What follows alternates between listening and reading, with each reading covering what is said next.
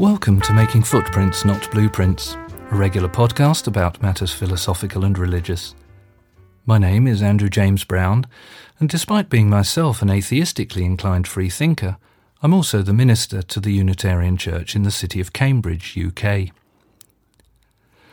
The title of this podcast is borrowed from the philosopher Herbert Fingarette, who, in his book, The Self in Transformation, offered us studies that were outcomes rather than realised objectives, which were offered to the reader as an encouragement to make intellectual footprints, not blueprints.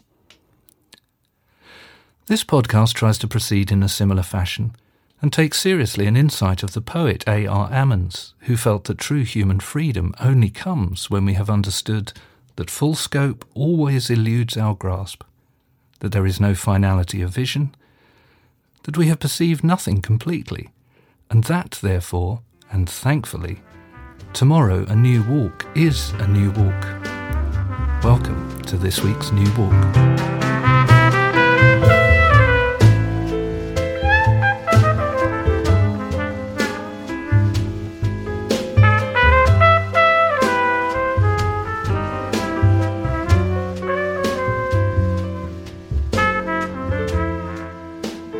Steps, not steps, promises, and the art of metaphysical hitchhiking.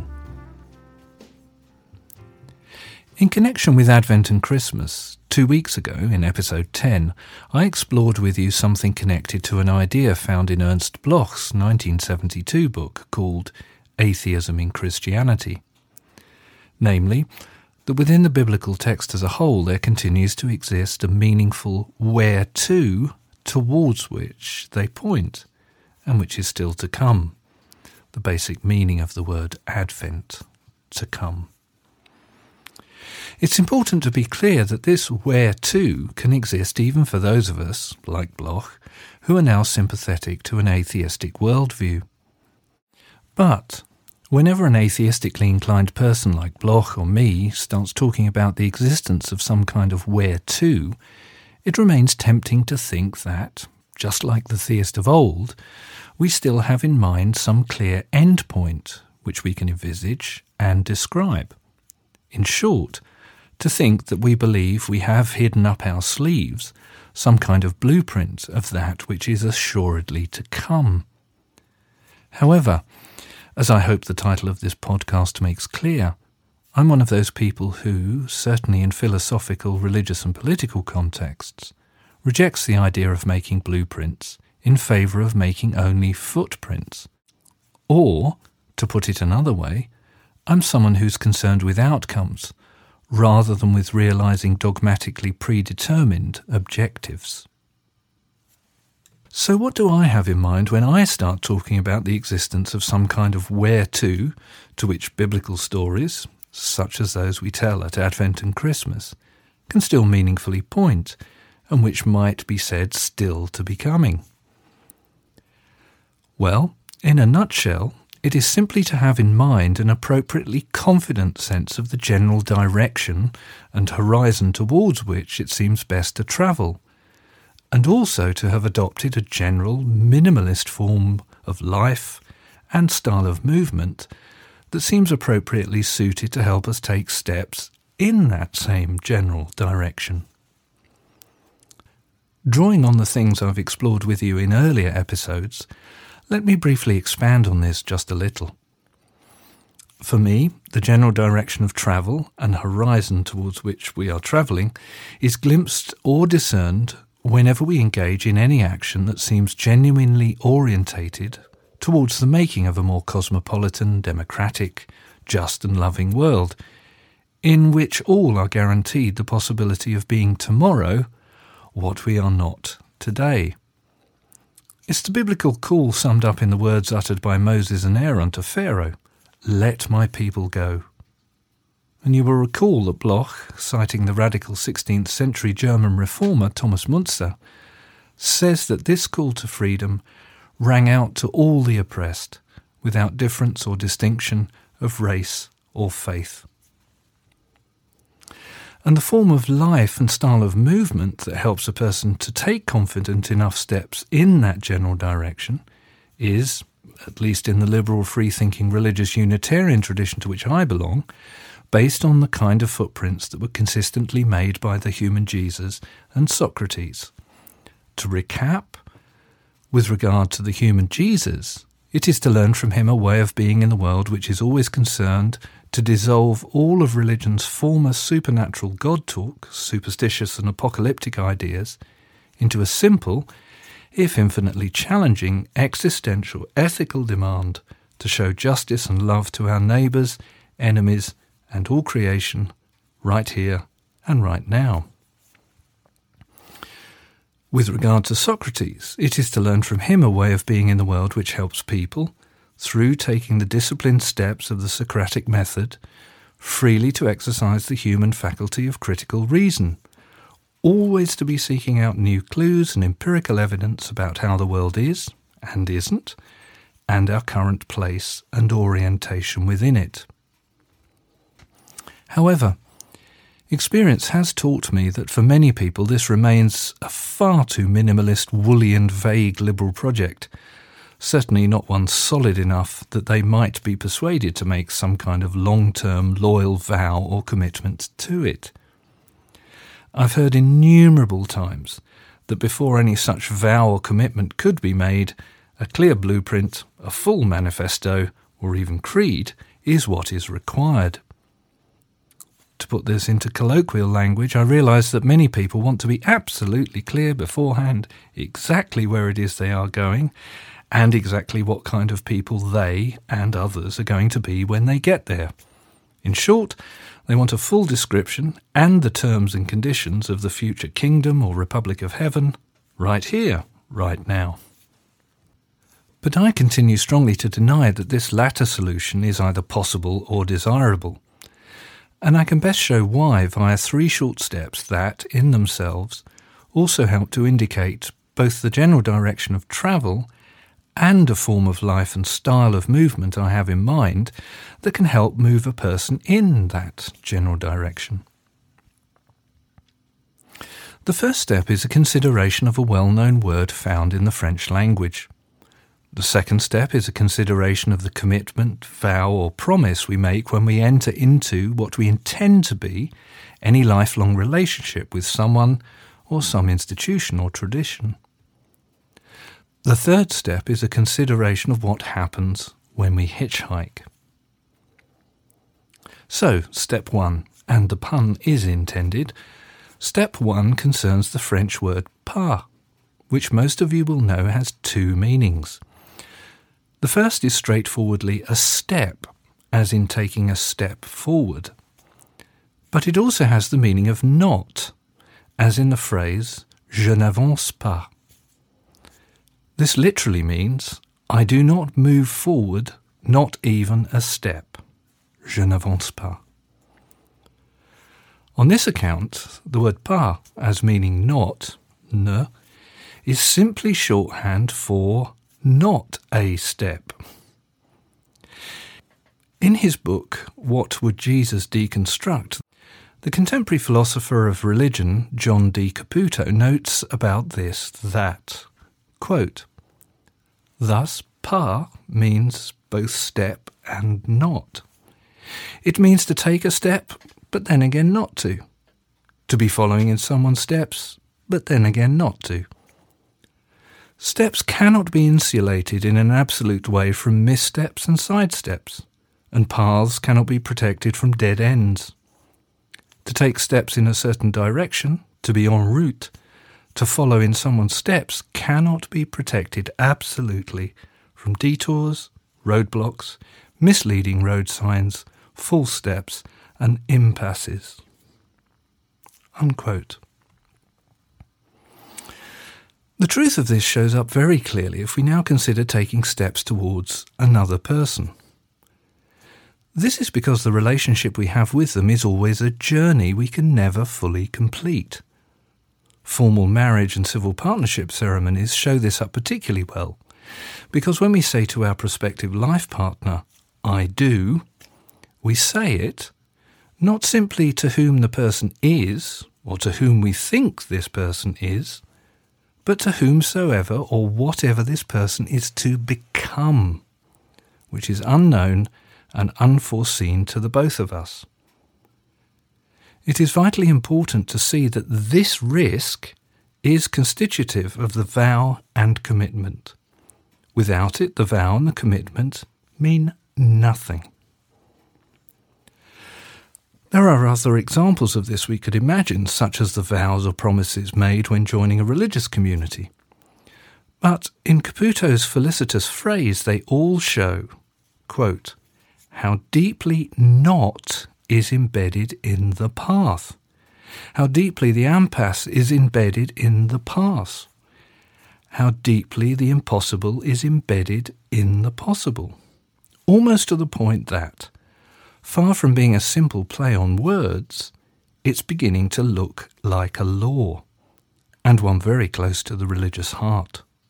Unquote. Okay, for our third step, let's now turn to the ancient, if disappearing, art of hitchhiking. To hitchhike successfully is to be proactive in a way that works with rather than against the grain of that which is constantly being given. By this I mean that complex, interactive, energetic flows and communicative influences are always shaping the world. Here's how the contemporary environmental philosopher Freya Matthews runs with this thought. She thinks, as do I, that all agents, human or non-human, and whether they are aware of it or not, are always already acting as, quote, a kind of metaphysical hitchhiker, catching a ride in a vehicle that is already bound for her destination, or, more usually, via the hitchhiker's communicative engagement with the driver of the vehicle, both the hitchhiker's own plans and those of the driver are changed. The vehicle heads for a destination that neither the hitchhiker nor the driver had previously entertained, but which now seem more in accordance with their true will than either of their previous destinations. Unquote.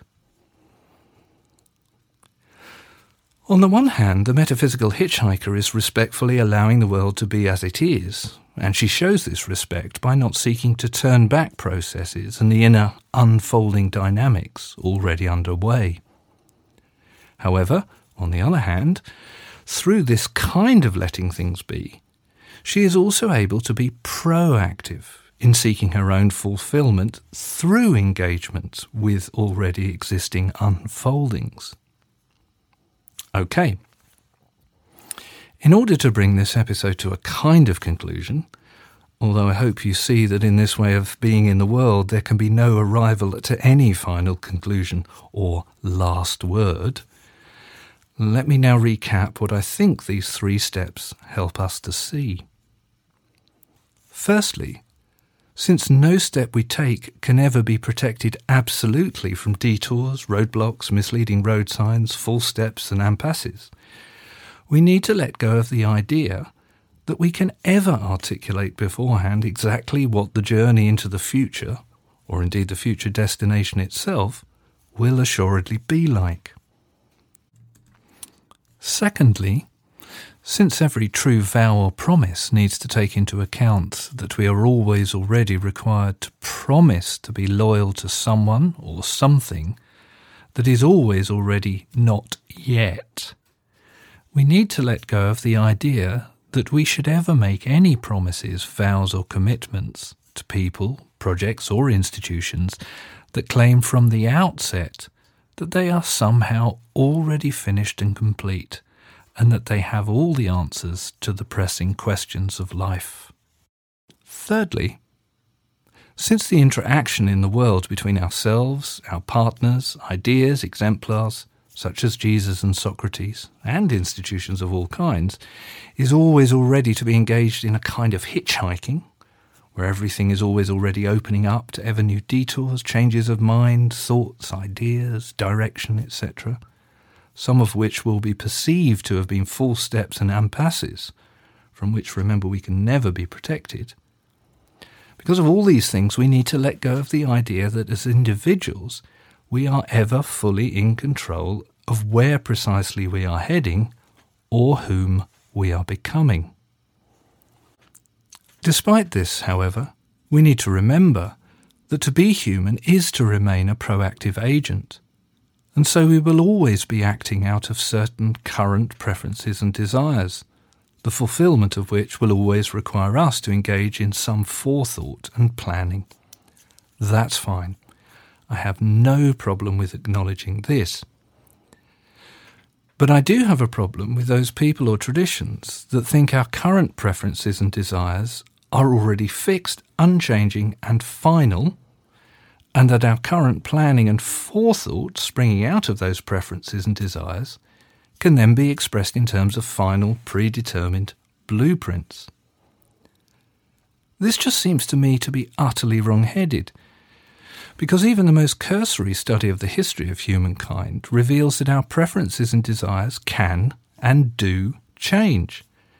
And, as they change, we interact in new and different ways with the world, and, in consequence, our destination and who we are individually and collectively also changes. Again and again, together we find we're heading to a destination or horizon that neither we, the hitchhiker, nor the driver had previously entertained.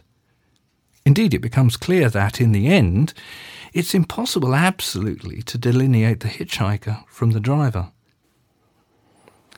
But as Caputo's words will, I hope, have made clear, none of these steps we make alone or together can ever be insulated in an absolute way from missteps and sidesteps, and our paths cannot be protected from dead ends.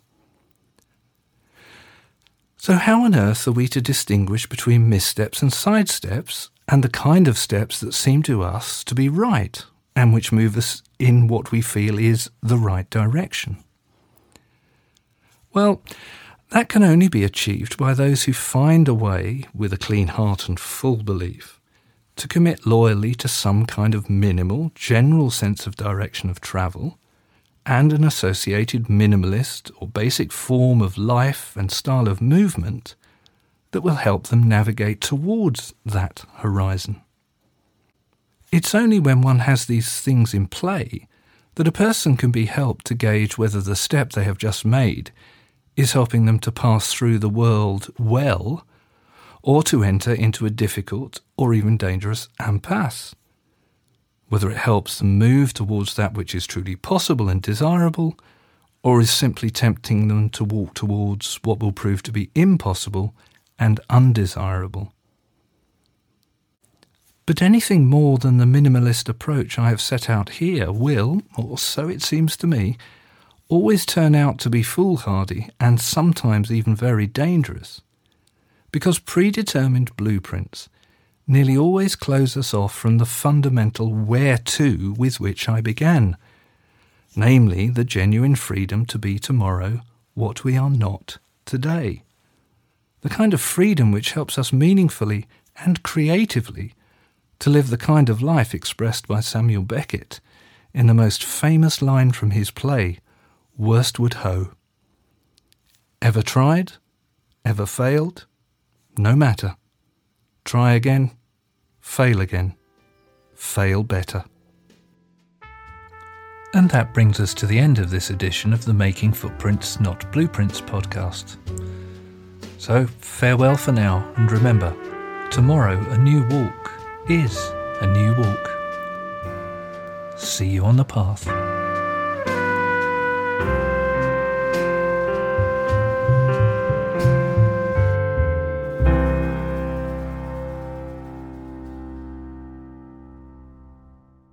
Thank you again for listening to the Making Footprints Not Blueprints podcast.